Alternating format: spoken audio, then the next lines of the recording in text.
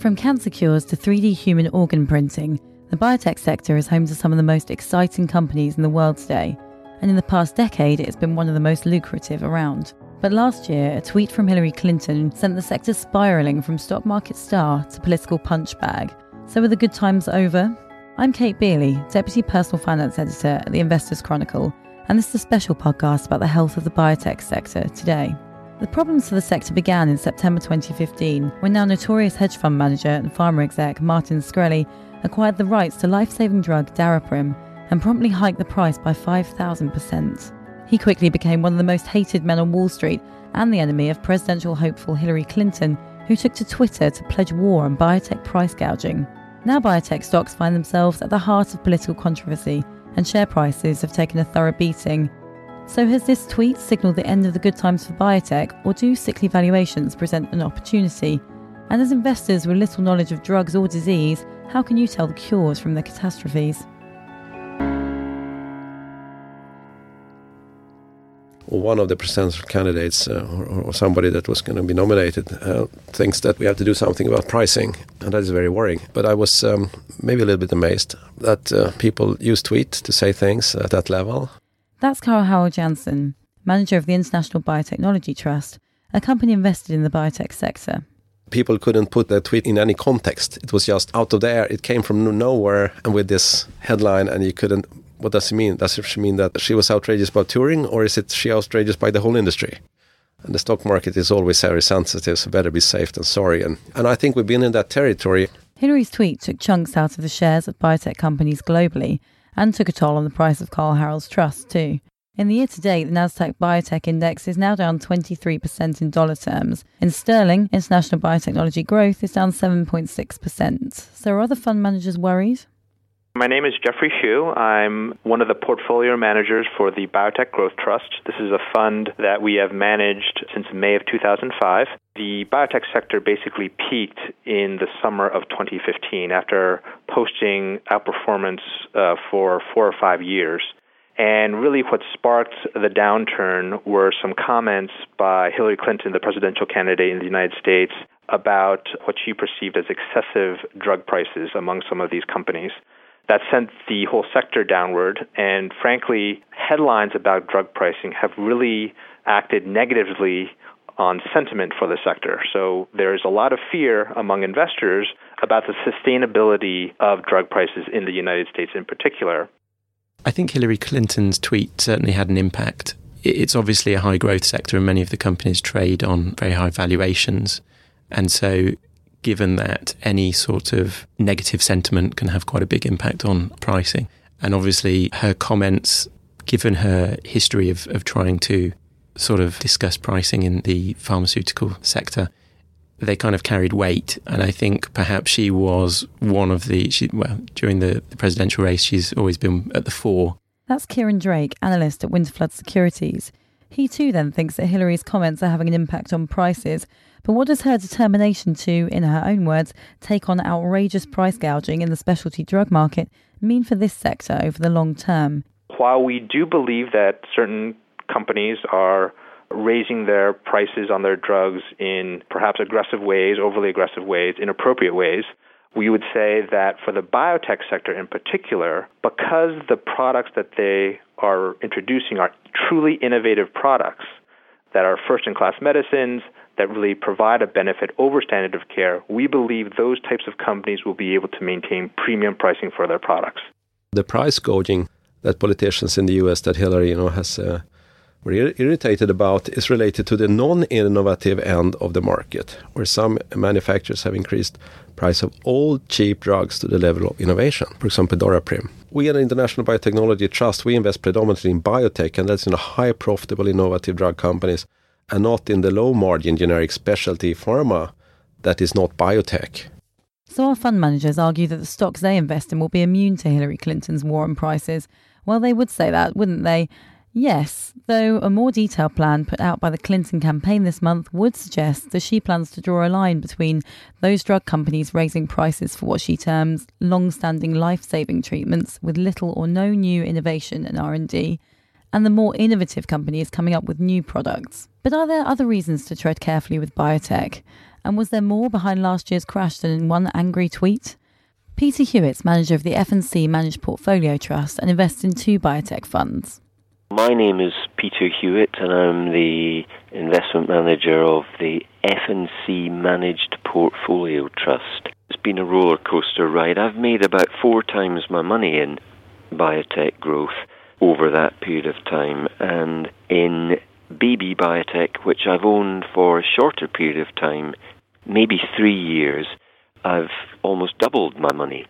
It is more risky than the average of that, there's no doubt. It's more risky than Unilever or Diageo, but the rewards are quite considerably higher, and the growth is substantially higher. In a world where growth is becoming harder and harder to find, broader technology, but also biotechnology and healthcare is an area where you can just see a secular above-average growth for a long time. And so that's why, from a retail perspective, it would be sensible to own 1 or 2 of these trusts and kind of just lock them away. The problem with biotech has been it's been feast or famine for a long time, and you've had periods of 100% returns in a year, followed by periods of minus 30, minus 40%. And if you've got the right cycle, you've made an awful lot of money. But if you've got the wrong side of that, you could be sitting for 3 or 4 years doing nothing. It's one of those areas you buy and you have to just tuck away and forget about, and basically don't try and market time it, I think. That's Ben Yearsley, founder of Wealth Club. He's been investing in biotech for years with mixed results. It's very unusual in investment to have a binary outcome. You might have a company that share price will fall 20% because it's delivered 90 million profits, not 110 million. Fine. That's degrees of separation almost. In biotech, it's either, in a lot of cases, it works or it fails. Much of biotech investing is built on hope and involves banking on companies which might not even have a product on the market yet. On average, only 1 in every 5,000 compounds that drug companies discover and put through preclinical testing becomes an approved drug. So why then, by 2015, were biotech stocks rising faster than any other sector year on year? Between 2010 and July 2015, the Nasdaq Biotech Index had surged by 400%, and big pharma companies were spraying billions of dollars on companies which had never produced a viable drug or passed a clinical trial. There's about $10 billion was venture capital funding. That's all kind of really early stage. They might have stuff in trials, but there's definitely nothing on the markets. So of the 71 billion raised last year, at least 10 billion was that really early stage, and probably a lot more than that. However, there was also quite a bit of money raised for M&A. So a big chunk of that 71 billion was also raised to go and, for biotech companies to actually go and buy other early stage biotech companies that they thought might succeed and prosper. Does it sound like bubble territory? There was this definite, I wouldn't say bubble last year, but you'd had a good, very, very good period of performance running up to the end of 15, beginning of 16. Maybe we had a little bit overblown situation a year ago, and then I was come back again a little bit. So where do we stand now? Jeff Su says biotech now is not all speculative high-growth companies. Biotech's big breakthrough names like Biogen, Celgene and Amgen today have steadier growth profiles and large pipelines, making them more stable holdings, and they're looking cheap. For the first time since 2011, large-cap biotech is trading on a discount to the S&P 500. So does now make it a good time to invest? Biotech industry as a whole has matured quite a bit over the past 10 years. And I think one of the perceptions out there among investors, which we think is incorrect, is that this is still a very volatile sector where a lot of the companies are in danger of going out of business overnight and that sort of thing. Certainly among the younger companies, these smaller emerging companies, obviously there can be quite a bit of risk with those companies. But I would say on the mature side of the spectrum, the large biotech companies like Amgen, like Celgene, like Biogen, they really have very steady earnings growth. And we think they've matured quite a bit since a decade ago. So fund managers say it's not that risky. The market says it's cheap. What does our own resident biotech expert think? Here's Megan Boxall, companies writer at the Investors Chronicle. I think it definitely is more mature. Although it's an interesting question. It's definitely bigger because there are so many more that have been able to list because of investors being quite bullish on the sector at the start of 2015. And there's also now just more science, which makes it more interesting, makes it more exciting. We've made so much progress in science in the last 20 years, and that's really now starting to come through in the drugs that we're seeing. So the genome revolution, which came about at the start of the 21st century, that really sparked a new wave of drugs or drug ideas. And especially in oncology, that's been a massive area that's benefited from knowing more about human genome. There are so many companies now which are trying to really break the cancer cure space by really working on big immuno-oncology drugs using genetics. And here's the crux of the case for investing in biotech. We're at a point where science is driving forward innovations we never thought possible to cure diseases and conditions affecting a growing, ageing population. Here's Ben again. I'm very bullish for the long term in this space. There's a huge amount of capital that's flowed into it in the last few years. $71 billion was raised last year for biotech firms. And that's driving innovation, which is all linked really to ageing populations, demographics, bad health, obesity, all these kind of things that actually aren't going to go away. So the need for biotech to be innovative is massively important. Biotech is the big long-term growth story because of the need to keep people out of hospital, the need to keep them well, and just the general ageing population and, say, obesity and diabetes. There are, virtually 400 million people in the world with diabetes now. And that's just set to increase. Things like that. I think a third of Americans are technically obese. And we shouldn't start gloating in this country. I think 25% of UK are technically obese. These numbers are quite scary. And actually, biotech is one of those sectors that taps into that and tries to improve it and, I suppose, make people better again, for want of a better word. The advances that are coming through in areas such as personalised medicines that 15, 20 years ago you couldn't even dream of, and now look like being a reality. You're actually going in and changing the DNA and gene therapy and things like that are potentially coming through, which are huge growth areas. There are something like 7,000 rare diseases in the world, and only 5% are treatable. There's big numbers there to try and aim at, and that's what these companies are now doing. Megan agrees, but she thinks cancer cures are where to look for the next game-changing stocks. Immuno-oncology is the big one. Everyone is going mad about immuno-oncology at the moment because it is so exciting. There is one sector in particular, it's called CAR T therapy. It's generating so much interest in the States. There are 3 companies operating in that space at the moment. And everyone's getting so excited about it because they're actually able to use the word cure and it be true. They've had results where patients with really aggressive forms of leukemia have been cured. They've gone into remission that's been long enough that you would say that they don't have cancer anymore. And being able to use words like that, I think, really gets investors excited. It gets everyone excited. That's what everyone wants. Everyone wants to cure cancer. So cancer, dementia, Alzheimer's and rare diseases, are these the areas which companies are racing to cure? And if immuno-oncology is the big one, then what exactly is it and which companies are working on it? This encompasses a variety of therapeutic approaches that basically enhance the body's own immune system's ability to identify and eradicate cancer. And so, for example, Bristol Myers Squibb has a blockbuster drug called Opdivo. It's an anti-PD-1 inhibitor. It essentially allows the immune system to identify some of these tumors in the body and eliminate them more effectively. There are a number of innovations occurring in what we call the rare disease space. These are diseases that may not affect that many people, but we're seeing some very significant advances there.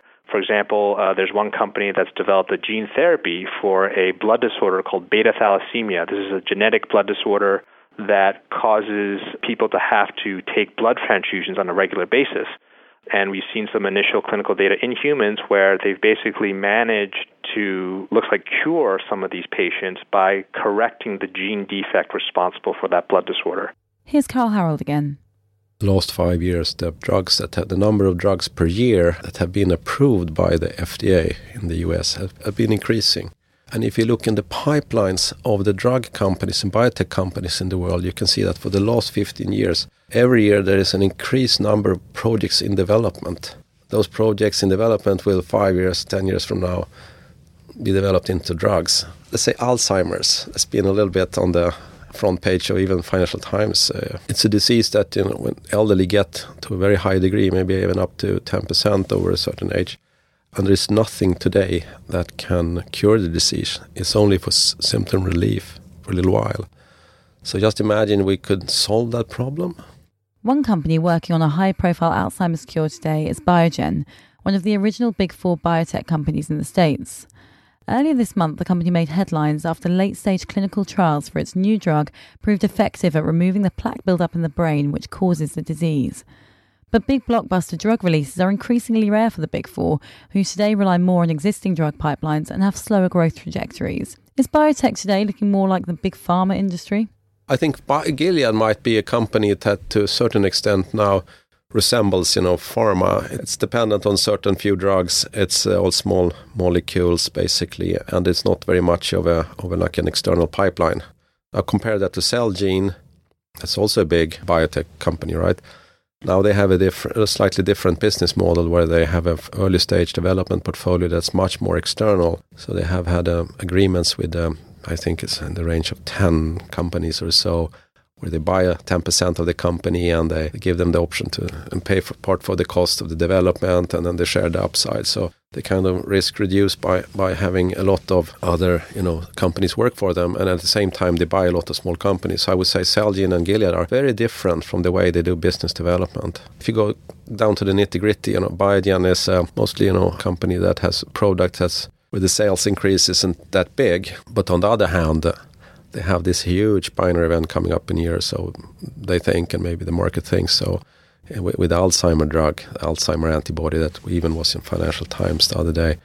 So it's a company that has a traditional portfolio with good value and a high growth opportunity. There's high risks. So think about it in that context. It's very different from the others. It's not like they have like Celgene has a wide portfolio of opportunities, while I think Biogen is more focused on one or two opportunities where one is mega big. And for Amgen, it's one of the earliest stage companies, so it's a broad portfolio with slower growth, but and an average good portfolio, but nothing really that stands out.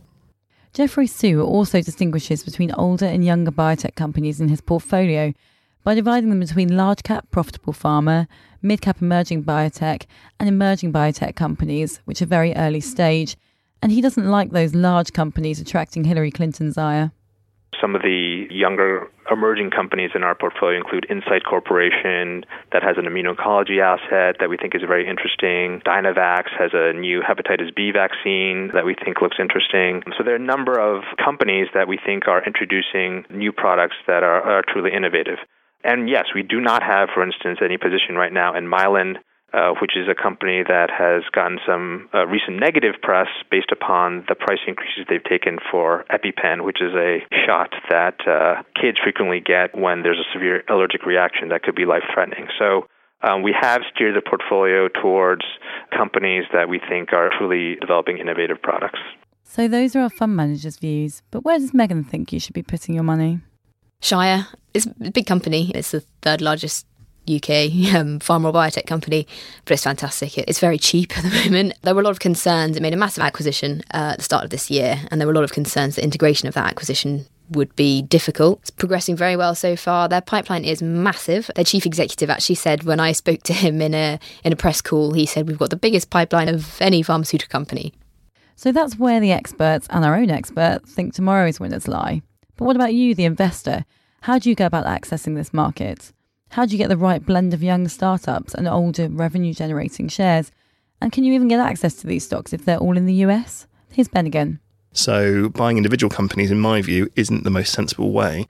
And actually, it's the one time, more than one time, when collective investments, so funds and investment trusts, are more suited to the everyday investor, because you've got a spread of 30, 40, 50, 60 companies in there that won't all be one drug companies. There'll be a mixture of early stage, later stage, bigger companies. For example, Medivation's recently been taken over from Pfizer, $14 billion company.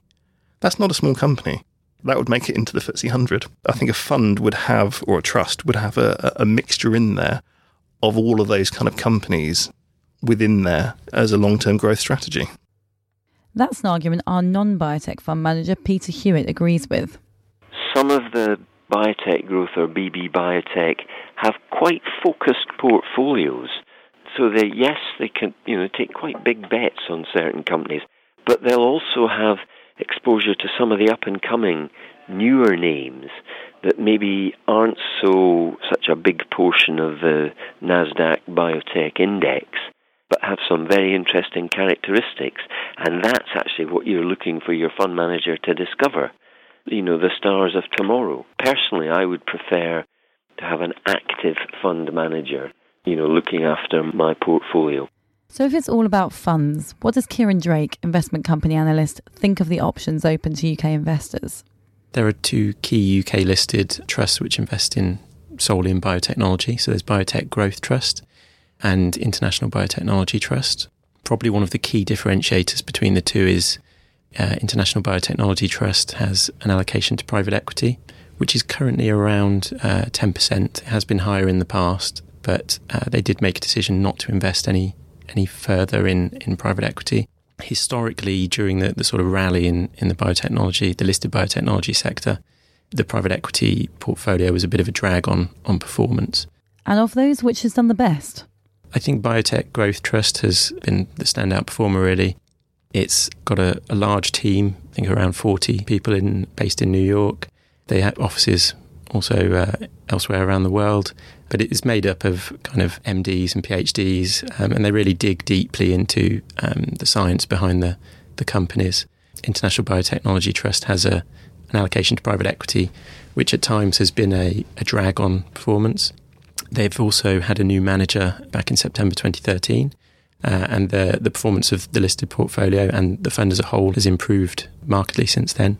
Biotech certainly has been kind to investors in recent history then, returning their investments by hundreds of %. But can the good times ever come again, or has this bubble burst for good?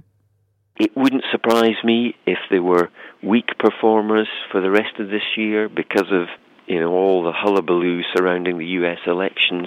But I would actually use that as an opportunity to pick up some shares because the longer term outlook is undeniably quite attractive.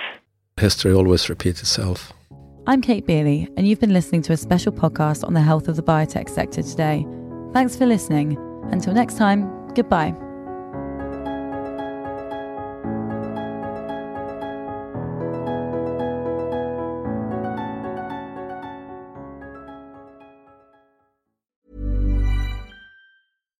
Hi, I'm Daniel, founder of Pretty Litter. Cats and cat owners deserve better than any old-fashioned litter. That's why I teamed up with scientists and veterinarians to create Pretty Litter. Its innovative crystal formula has superior odor control and weighs up to 80% less than clay litter. Pretty Litter even monitors health by changing colors to help detect early signs of potential illness. It's the world's smartest kitty litter. Go to prettylitter.com and use code ACAST for 20% off your first order and a free cat toy. Terms and conditions apply. See site for details.